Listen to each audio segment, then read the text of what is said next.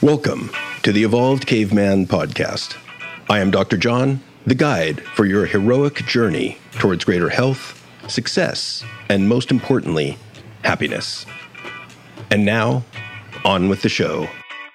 Hey everybody, this is Dr. John, and a quick PSA regarding my new virtual men's group that meets on Wednesdays at 7 p.m. Pacific time. There's only a few spots left, but I thought you might want to know about it. It's a quick, easy, and cheap way to work with me.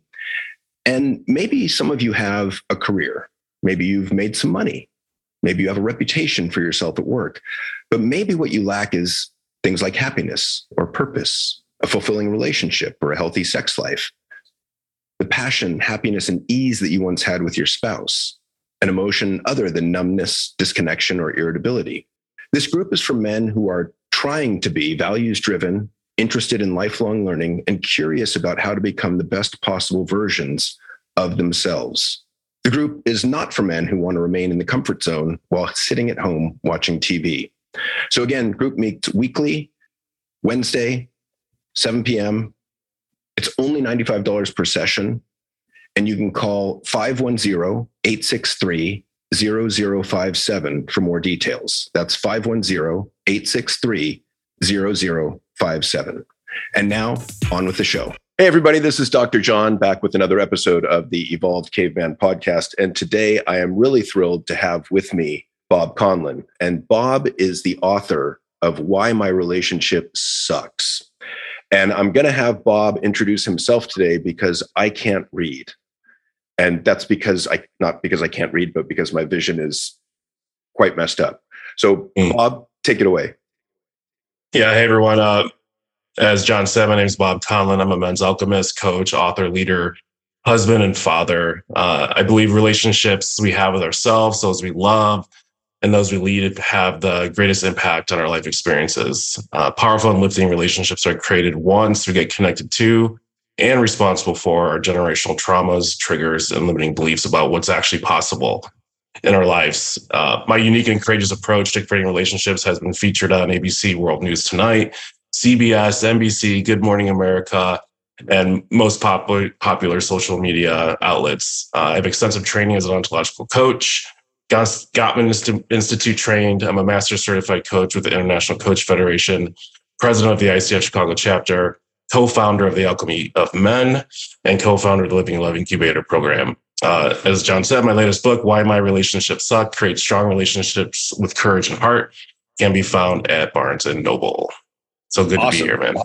Thank you so much. I'm excited to have you here. And we were just talking before we got on the air. I wanted to talk a little bit about physical difficulties and what we've had and how that affects our masculinity, among other things, or our perception of masculinity. Because as I was saying to you before, my left eye is filled with blood right now, and I can't see as a result of 10 retinal tears about 3 weeks ago that, took 4 injections into the eyeball and an hour of laser to try and heal or scar those tears so that I wouldn't have a retinal detachment, which I've already had them in the right eye, along with 3 surgeries going back to 2015. Wow. So, it's one thing to lose one eye. It's quite a different thing to lose the one remaining good eye, or at least have that as a possibility. And so now I'm looking at the exact same surgery that I had before on the right eye, on my left eye, followed by a week laying face down, looking at the floor in order to recover. And it made me think of some other surgeries that I've had and other experiences that I've had where I've had these odd thoughts of, I'm less of a man now. And so I just wanted to open that up to you to see if you've had any of those experiences where, due to physical decline or physical illness or injury, that you've ever had some of those thoughts. Yeah, of course. And man, sorry you're going through that. Thank you so much. Imagine. I had an eye injury about a month ago and knocked me on my ass. And I know how impactful like not having the vision that you're accustomed to can be, man. So are you okay now? Yeah. Thankfully, I have a couple more appointments on the books, but I mentor this young boy, and he loves basketball, which I hate. And so we were playing basketball, and he did a half court shot, bounced off the rim and ricocheted, like hit perfectly into my eye, contusion, tear, retinal, like severe scratch and cornea scratch. And yeah, it was pretty intense, but yeah, for the most part, I'm back to normal.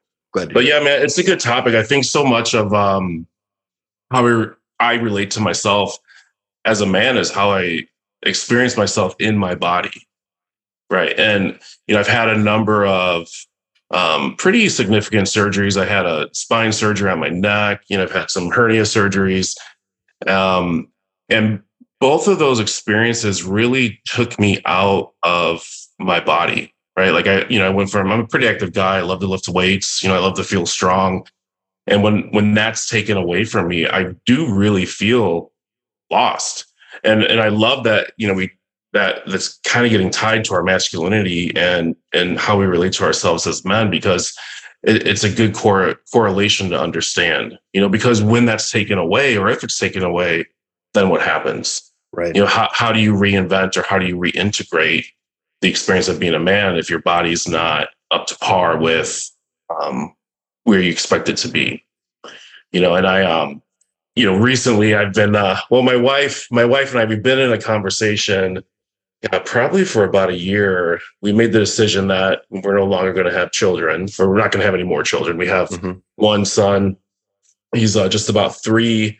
We had a really traumatic pregnancy where we almost lost him. Like they gave us a less than 1% chance that he wouldn't make it. And he's here. He's completely awesome. He's totally fantastic. Normal. But like I'm 47, she's 44, and we're just, our bodies are done. And having kids is such a young person's game, in my opinion. Exactly. Yeah. So we were talking about, hey, should I go get the snip? Should I get a vasectomy? And like without thinking about it, I'm like, yeah, sure, it sounds great. Like fine, no worries. I scheduled the consult. And then the more I sat with it, the more I noticed how it was really eating at me, to the point where I canceled the consult and didn't even tell my wife. And I was like, man, it's, I started creating a story of, if that happened, when I was like castrated, I was like being very significant about it. But when I get the vasectomy, like I even shared, I was like, it makes me feel like I'm less than a man.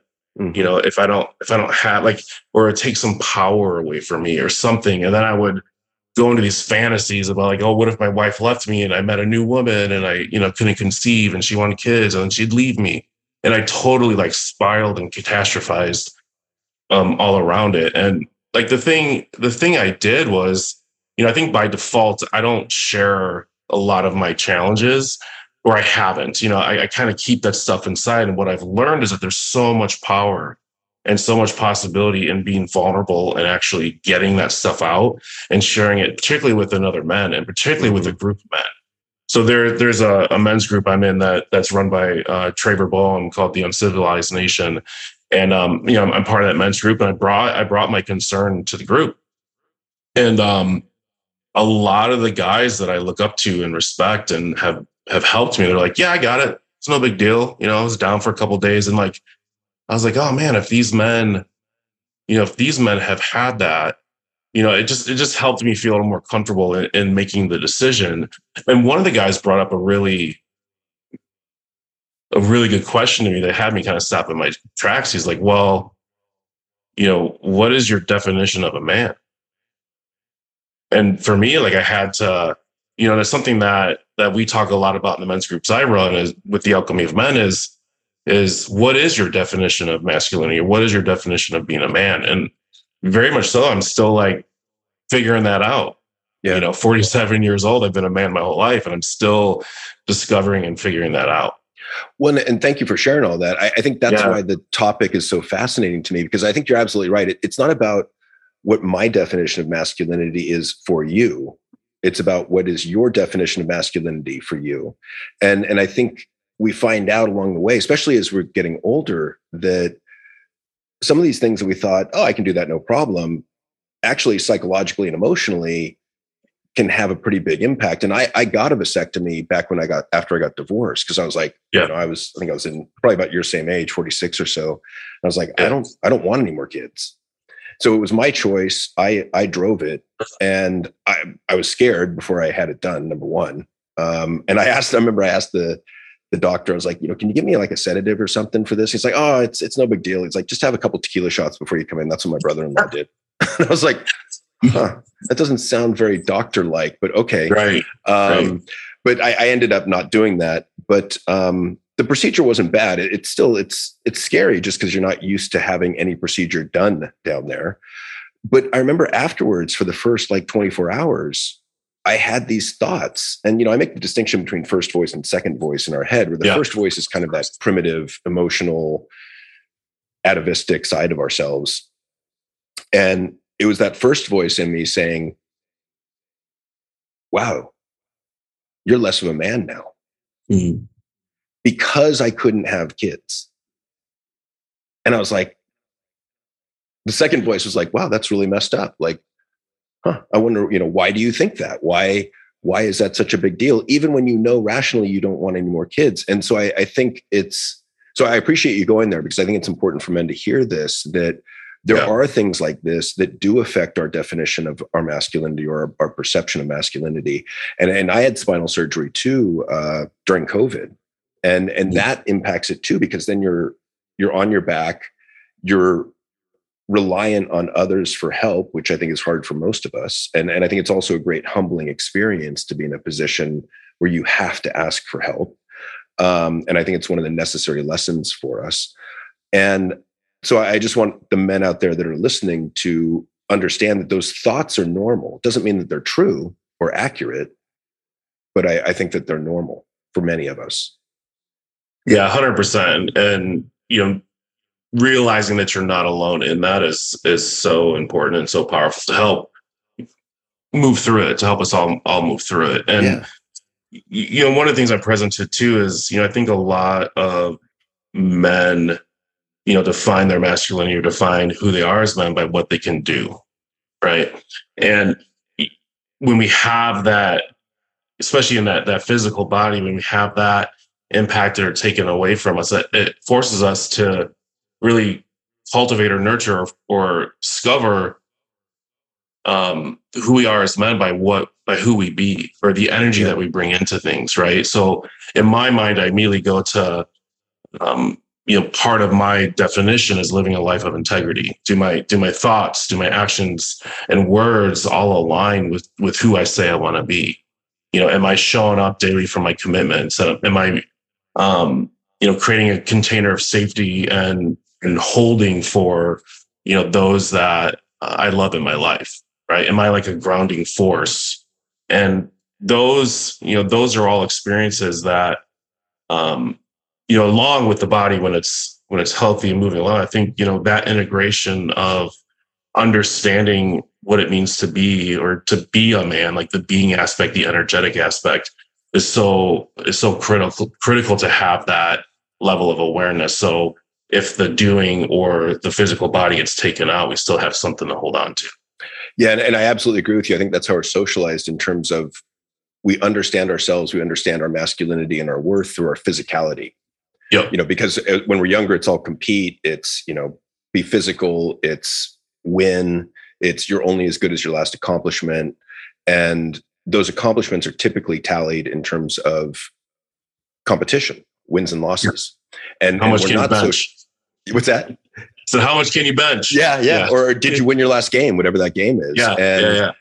It's all about numbers. And we're not socialized in terms of, psychological maturity, emotional maturity, relational maturity, spiritual maturity, wisdom, the things that you were just saying. And so I think we largely over-identify with our physical being, and to a large extent with the thinker in our head as well. Yeah. And, it's not that's a bad, it's a bad thing, that, we're so identified and connected to our, our physical strength, or, what our achievements, things like that. But there's so much more, right? And tapping into like the full energetic experience of yourself, in my experience, just really provides much more to life. Like there's more joy, there's more connectedness, there's more intimacy, particularly in relationships. There's more power behind my impact of who I am as a leader, as a father, as a husband.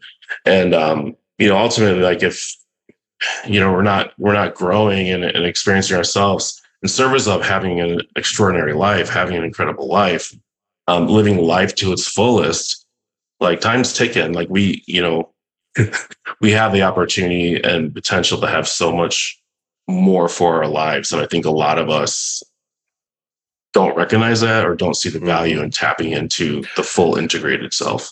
And I absolutely 100% agree with you. I think there's nothing wrong with identifying with the physical or with the intellectual. It's just that there's so much more to us than that. And to limit ourselves to just those gears, so to speak, is inherently limiting. And so to have the ability to tap into the emotional or the spiritual or the relational are things that we're not taught and we're not encouraged to do. And yet they're so incredibly important. Yeah, 100%. Yeah, I was one of the co-founder for Alchemy of Mind, Alex Terranova, who's been who you know personally and has been a guest here. I love Alex.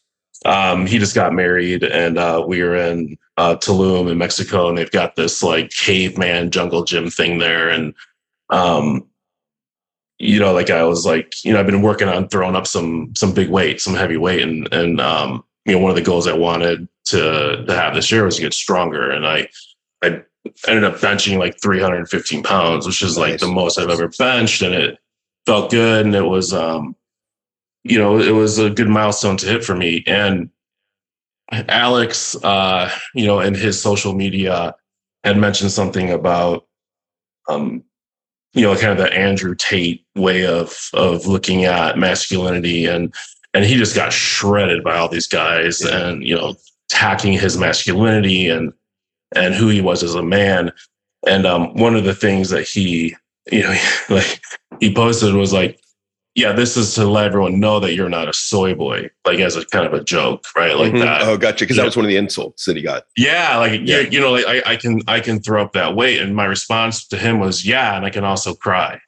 And I can, sometimes I bench and cry at the same time, so, it was kind of like a little joke, but it was just like, man, having access to that, like you talk at head, heart, body, heart, whatever, like having access to that, that emotional side of yourself and that, maybe you might call it like the feminine characteristics of self is critical, man. Like it's critical to live your most fullest productive life in every aspect, right? Career. And I think I love the idea, like, sorry for interrupting. I love the idea tears aren't a show of weakness. They're a show of strength.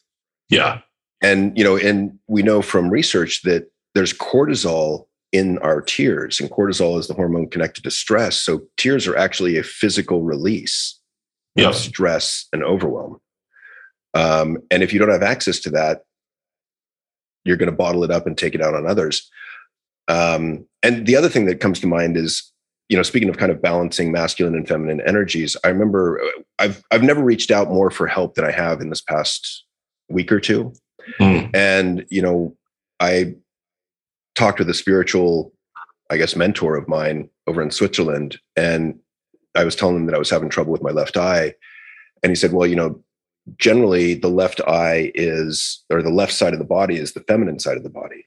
Because when I interviewed him on the podcast, I made a joke about, never wanting to masturbate with my right hand again, because, that would be gay. Sorry, just a little joke there. But so anyways, he was saying, so what message are you not receiving from the feminine within you? What are you not seeing? What are you not hearing? And I was like, yeah, let me think about that. Yeah. Wow. Because, obviously there's a physical reason for this, but there's more to it than just that, I would argue as well. And that's the question I've been asking myself is, what am I not seeing? What am I supposed to see more clearly? And I think it has to do with my relationship with Jory, whom I'm, working on rebuilding that relationship after a couple months of breakup. Yeah. And that's never been going better. That repair effort has been bearing a lot of fruit. And so it's just, I think it's fascinating to have your defenses broken down, to be humbled to tap back into that curiosity and be able to look at things maybe more honestly and clearly than you ever have. Yeah, sure. That, and then what is the prerequisite to that is, that vulnerability, right? Yeah. Is opening yourself up in that way. What was it like for you, or what has it been like for you to ask for help in more ways than you're accustomed to? Thank you for the question. It's a hell of a question. Yeah. It's something I've been working on for the past few years. And I realized that I was not very good at it at all.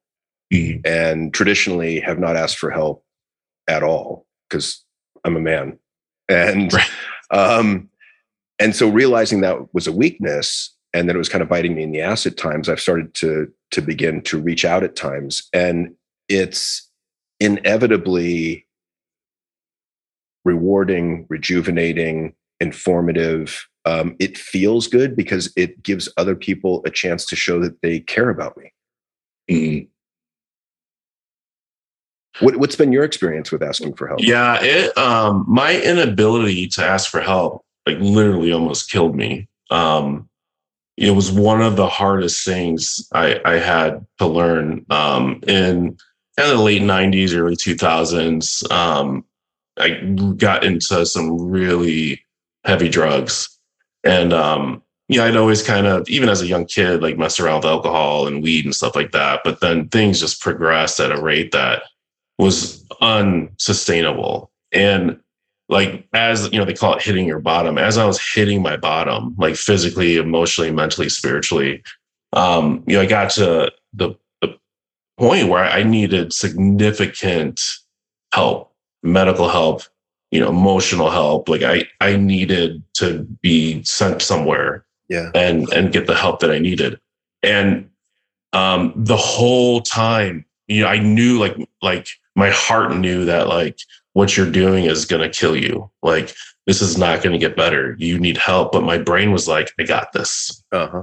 Like, I had such a strong, growing up the way I did, I created, and I think a lot of men do anyway, like, just how society like trains us is to have this real strong self-sufficient streak. Oh yeah. To not need anyone, and to need anyone's weakness, or to, you better just man up and figure it out yourself, work harder, whatever it was. And like, I had become paralyzed by my addiction, to the point to where, I didn't know how to ask for help, I think, essentially. And, thank God, I had an intervention at work, and, like 5 people pulled me into a room, and basically, that started my recovery. And one of the people in the room, as I was, kind of like going, fessing up and sharing what I've been doing, she mouthed to me, "Get help."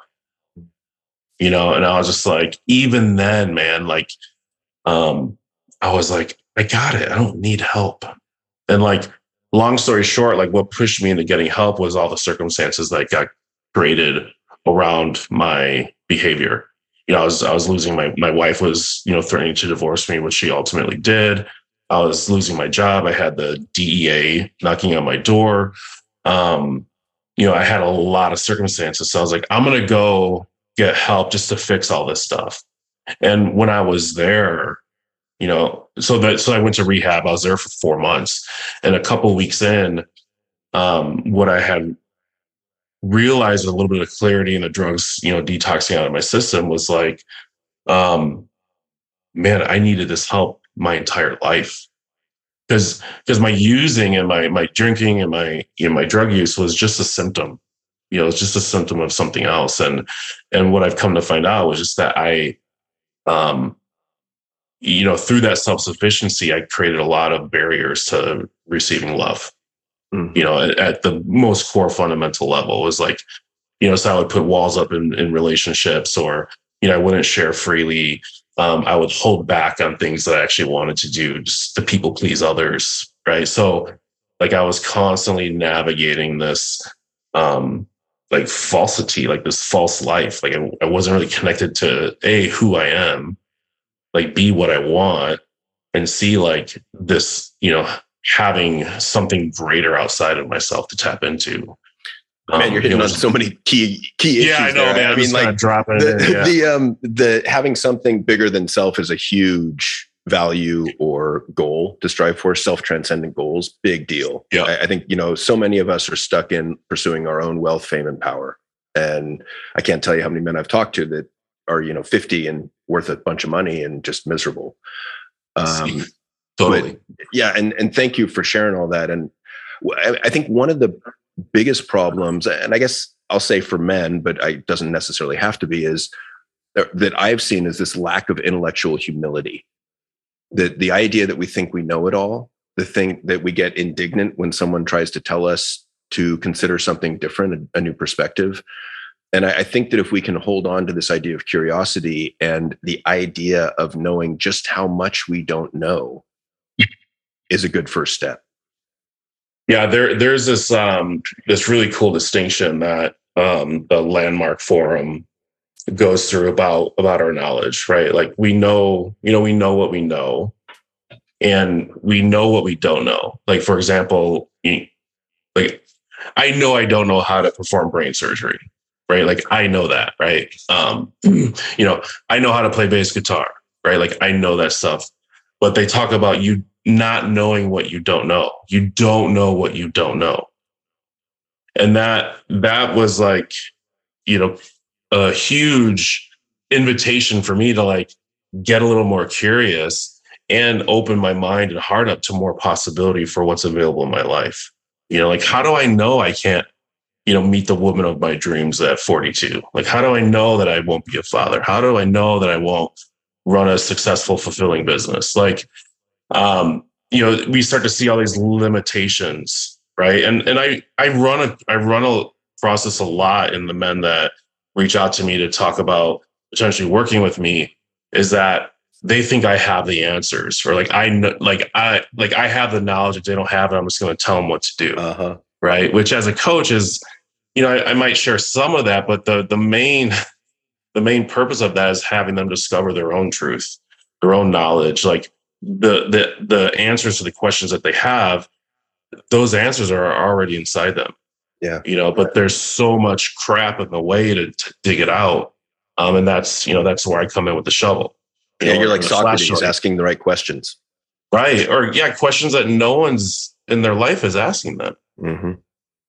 And it's, it's an important conversation to be in. And it's important to have, at least someone you trust and can build a relationship with to help guide through that. But yeah, man, there's, I think that self-knowledge, right? Or that kind of that relationship to where you think you know what you know, or you think you know everything, paired with, a big self-sufficient streak, like that's a recipe for pain. It's a recipe for a lot of disconnection. And, that's why we see, I think a lot of the stats that we see with men, they're dying earlier, they're killing themselves more, they're more unfulfilled, they have less friends than they've had, and they're more depressed and undiagnosed. Like it's catching up, it's catching up. So let me circle back and ask a question that I forgot and now remembered. You were talking about having difficulty receiving love earlier in life. And I think that's another really common theme. Again, I'll say for men, I'm not sure it's just for men, but I'll say for men. How are you now with your ability to receive love? Great question. And like the thing I'll say is like, I still have my challenges with it. In my own work and like the work I do with a lot of my folks is that, our stuff is still our stuff. Our challenges, our, internal barriers, our criticisms, our judgments, our complaints, our fears, that stuff in my mind and what I've seen, it never goes away. But what gets to change or transform is your relationship to it. Mm-hmm. Right. So when I think about when I'm feeling, some discontent in my life, or I'm irritated or overwhelmed, I can always bring that down to two core fundamental aspects, right? Love and fear. And if I'm tapping more into fear, I'm essentially I'm pushing love away in some way.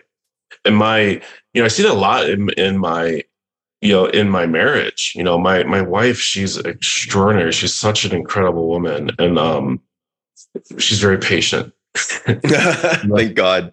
And thank God, right? And like one of the most beautiful things that we've created in our relationship is that we are mirrors for each other's healing. Yeah, isn't it wild? It's wild, man. It's go into that concept a little bit, because that's profound. Yeah. So she, like in this kind of like where I'm pushing love away, right? She can like reflect that back to me and not have it mean anything about her. Mm-hmm. She knows it's my stuff. And then she can hold that space, or she's such a powerful woman. She'll call me forward into it. She'll invite me into shifting my way of being or shifting my actions that would actually allow me to receive. And I think the biggest dynamic where we see that now is with us co-parenting our son, right? Like my son, he's such a catalyst for my growth and development in so many ways. They're great teachers.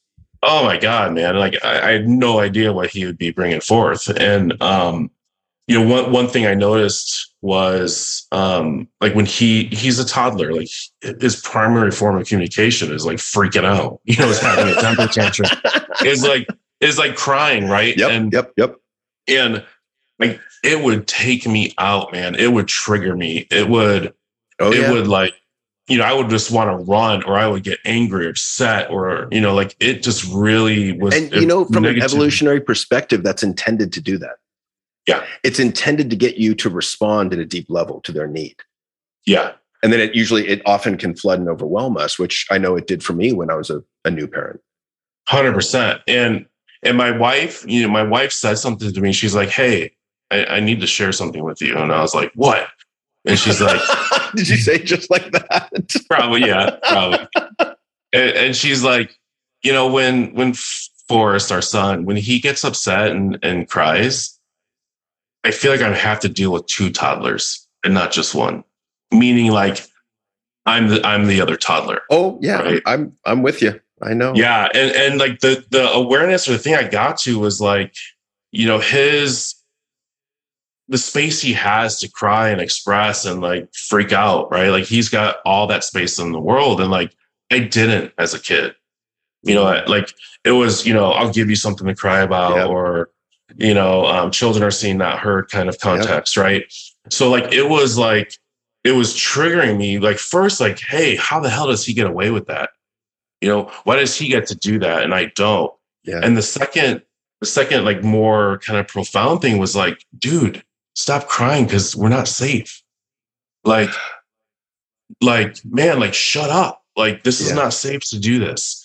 And, can I jump in there? Because I think there's another piece there also. Yeah. When I was in your shoes as a young parent, my child would like skin their knee and start crying, wailing. And because of my empathy, it would fill me with such discomfort internally that I couldn't handle my own discomfort. And then it would come out as anger. Yeah. And I really had to look at that and be like, what the fuck is going on here? Like they just fell and hurt themselves and I'm getting mad. Like that's a mess. Like I need to work on that. Yeah, man. 100%. Yeah. I have that same, or it's like, oh God, here we go again. Or it'll be like such an inconvenience for me that my son hurt himself. Or you can man box your 3-year-old. Yeah. Dude, stop being such a little bitch. Yeah, suck it up, man. You don't say that, but yeah. But it's all the variations on that, right? Like suck it up. Yeah, like toughen up. Like it's good for you. Feel the pain. Eat the pain. Rub some dirt on it. Yeah. Shit some nails out. Yeah. They never said that, but I just, Yep. Yeah, man. So so the ability to receive love, I think, is a really fascinating topic, because I know, like in my relationship with my partner, I don't think that I could fully grasp or feel the extent to which she loves me. Mm-hmm. And, maybe I get, I don't know if I had to guess 80% of it, but I'm really trying to work on expanding that to get closer to 100%, to really, really fathom the depths of her love for me. Because that at some level, I think, is frightening for me. Sure. Does that make sense? Sure.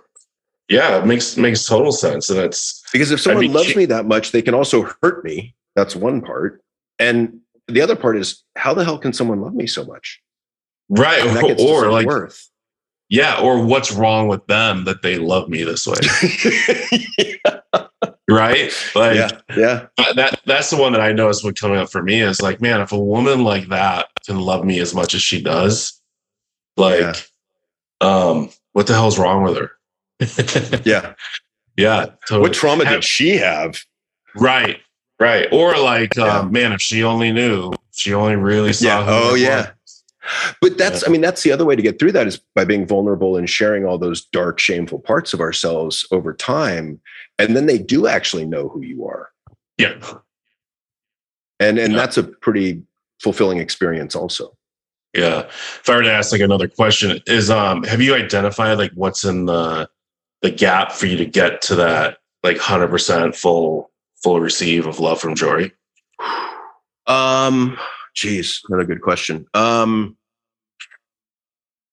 Actually, it's funny. I think part of it has been going through difficulty and challenge. I think we broke up. I broke up with her, and it was about 2.5 months, and it was really, really fucking painful. I mean, for both of us, and I was tremendously humbled and broken down at a new level. And I think that process of being broken down and her being willing to come back to me or being open to another chance, at some level really helped show me how much she loves me. I think that the willingness that I've had recently to do whatever it takes to win her back, whether that's going to an intensive couples counseling weekend or seeing couples counselor or looking at my own worst traits and patterns of behavior that have been in existence for as long as I'm aware. And then seeing some growth in those areas. I think all that stuff shows me just how deep that love is and to begin to trust it more. And I think that's a big part of it is trusting that it will remain, that it will stay there. And I think that goes back to, stuff in childhood, right? That I don't know that was something I could trust, that it was very conditional when I was younger. Yeah. Thanks for sharing that. And I think like the thing coming up for me in that is I think so many of us look for like the proof or the evidence that we're loved.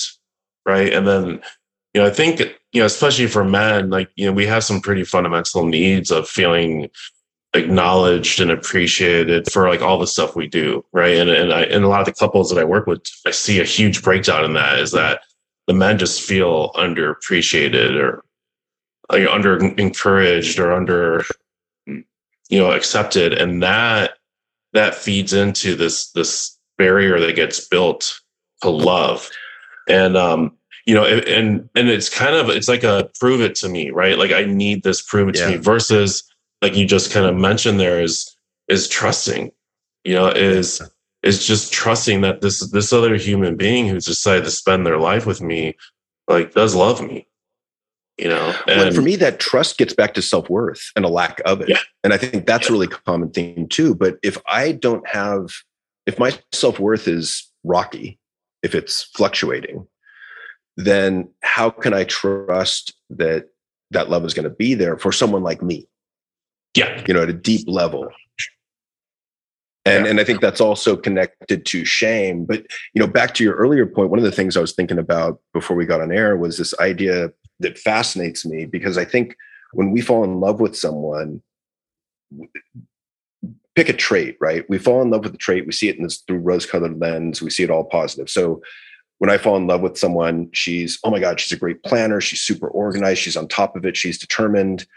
fast forward 6-7 years, and you have all those hurts, anger, resentment, annoyances that add up over time, those small drops of resentment, and your lens goes from all positive to mostly negative. And then the same trait that you fell in love with now becomes a negative. So now she's a controlling in your mind. And the funny thing about that to me is she hasn't changed. Your perception of her has changed. And that fascinates me. So then if you look at the relationship as a mirror for your own shit, and I look at, okay, so wait, what? So I'm judging her for being controlling. What is it in me that needs to be controlled? What is it I like about being controlled? And I think, from there you can go to something like, well, if she's controlling, then it takes a lot of weight off me for making decisions, for example. And that's kind of the interesting process that I think you go through to unpack some of this shit. Yeah, totally. Totally. Again, that's why, like our most important relationships are our greatest teachers if we allow them to be, And, like the things that it's such an interesting dynamic that plays out, like the things that we once, admire and love about our partners are the things that, we start to use as evidence to build a case against as to why, they're not the one, or they're going to leave me, or, I gotta bail, I gotta get out of this relationship. And, again, it fundamentally goes back down to, I think self-worth, self-love, like truly understanding, the value that you are, right? Like the gift that you are, which I think, if we bring this back to full circle, like it's why it's so critical to understand who you are as a man, understand what your definition of that is, because if we have these physical or these body changes and challenges that come up, it's going to rock the foundation of all of that, right? All of it, yeah. So let's go. We only got, I think, about 10 minutes left. I can't really see the clock, but let's go a little bit into your book, Why My Relationship Sucks. Yeah. And I mean, I feel like we've hit on, I'm assuming we've hit on a number of these topics, but tell me a little bit about the book. Yeah. So, it was a book that, I didn't know I had in me, but like once I started writing it was clear it was there, wanting to come out for quite a while. And I started writing after I met my wife. And the reason, or like the way I was able to meet my wife and create a relationship with her is because I started taking on so much relational work in my life. I had prior to meeting her, I just ended another 7-year relationship. I'd gone through a divorce, and one of the biggest ahas I had was, so much of my relationship experience was unfulfilling, disconnected, not getting my needs met. And the biggest aha I got in that was the common denominator in all those relationships was me. Right. Don't you hate that? Oh, yeah. And like almost totally. I'm like, fucking hate that. But like all of my relationships, they all kind of ended in the same way. It was like hot and heavy and like great and awesome. And then just like, they got so sick of my shit. They were like, I'm out of here. Right. And, the book, it's, certainly me telling my own story, me, training and teaching how to be in a relationship, because there's no class in school where like, this is how you create relationships, right? Which I think there should be, but and I share some stories of some of the clients that I've worked with, but ultimately, it's about taking radical responsibility in how you show up to relationships, how you create them. And, when conflict and challenges come up, when, not if, but when they come up, how do you navigate them in a loving way that can actually allow and promote some healing for both sides, for both. And and allow your partner to hear you, which is probably the biggest challenge a lot of times. Yeah. And two, like, I think there's a lot of we go into relationships like confused, or we're distracted by, just like the physicalness of early relationships. But and that can make us make decisions that we ultimately, or settle for people or circumstances that ultimately aren't what we want. So a lot of it too is about getting crystal clear on the experience of a relationship that you want, getting crystal clear on the characteristics of a potential partner that you want to discover, right? And the books for anyone, anyone in relationship, whether that's you're looking for one, you're looking to improve one, or you're looking to get out of one, right? I think those are kind of the three arenas that we play in inside a relationship. Yeah.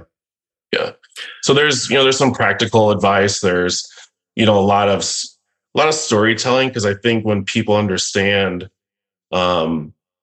that they're not alone in their relationship experience or their relationship journey and how they're trying to create it, again, that provides a little more understanding of what's actually going on. And I'm a big fan of sharing stories as a way to teach. Yeah. And normalize. 100%. Yeah. I think it's a huge, especially for men, because we don't want to ask questions. We don't want to ask for help. Okay, so let me share this part of my story and see if you can, if this resonates with you. Yeah. That kind of thing. Yeah. Yeah. So it's,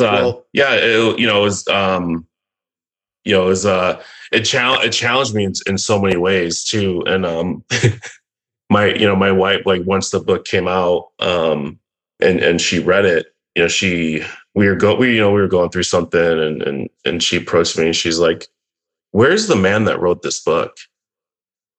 Like, how come he's not here right now?" And it was just like, oh my God.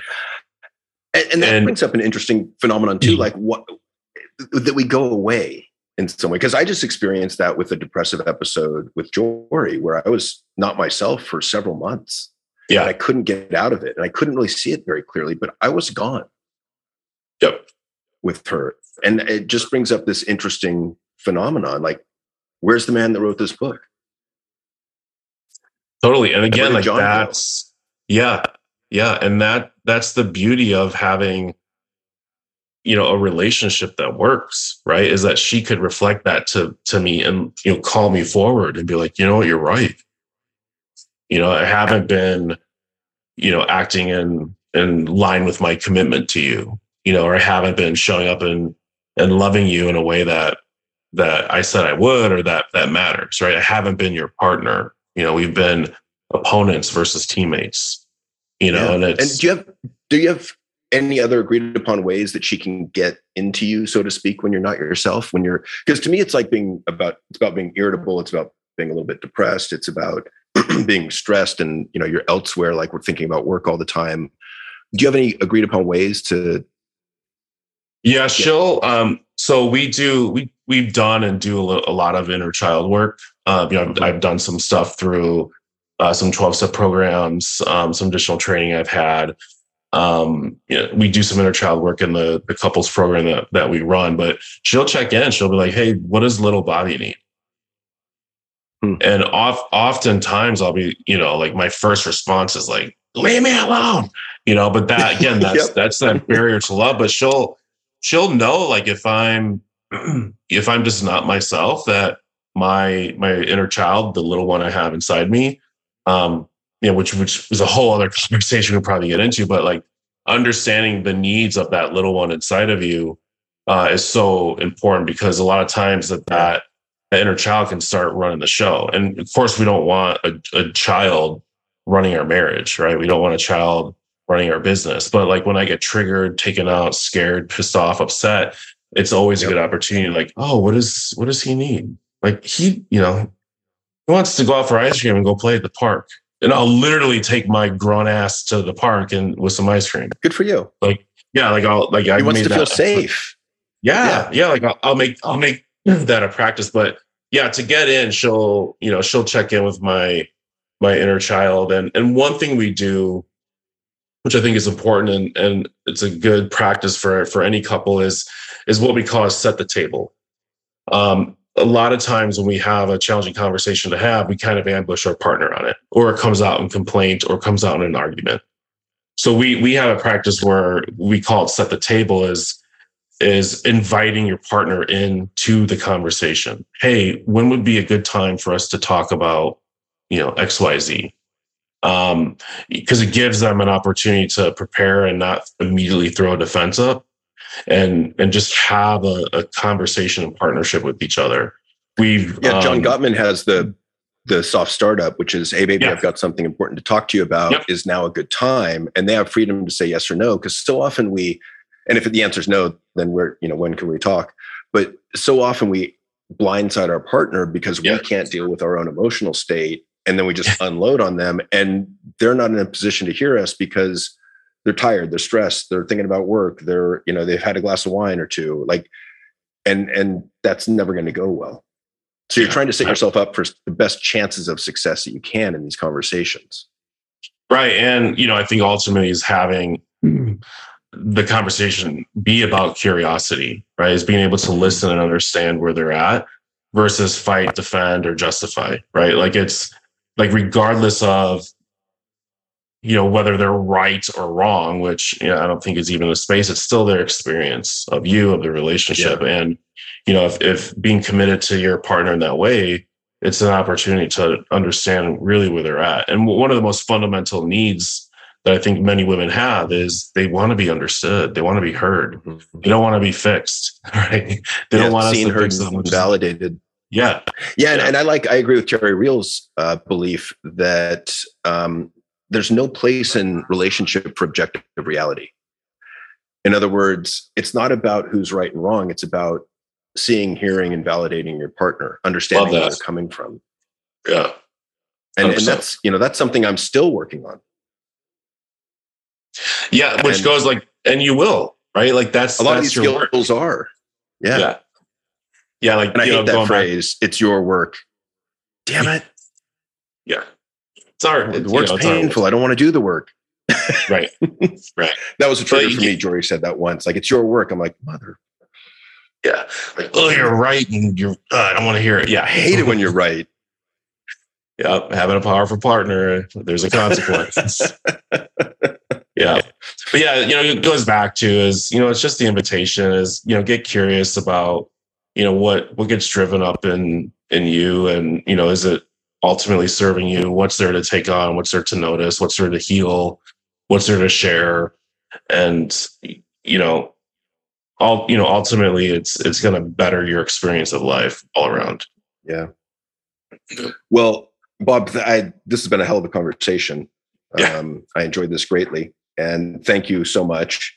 Where can people get a hold of you or find your book? Barnes & Noble? Yeah, my book's Barnes & Nobles. I'm very active on social media. So if you Google my name, I'll pop up quite a bit. So I'm pretty easy to find. Okay. And then if you want, we'll put the website and things in the podcast notes. Yeah. Conlin Coaching, CONLIN coaching.com is my main website. That's what I was looking for. Excellent. Thank you. Awesome. Yep. And anything else that you want to wrap up with? No, man. Thanks for having me on. This was a great convo. It was deep and fast. And man, wishing you all the love and healing for your eye, man, for your vision. Thank you very much. I really appreciate it.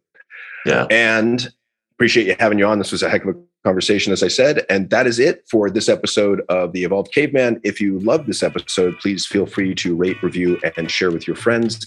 If you didn't like it, you don't have to do a damn thing. Thanks so much. I'll see you next time. Thank you for listening to the Evolved Caveman podcast. If you like what you've heard, support us by subscribing, leaving reviews, and sharing the podcast with friends and colleagues. For the latest, most powerful tools to connect with like-minded men, join the Facebook group at The Evolved Caveman. Follow Dr. John on Instagram at The Evolved Caveman, all one word, or join the email list by visiting guidetoself.com.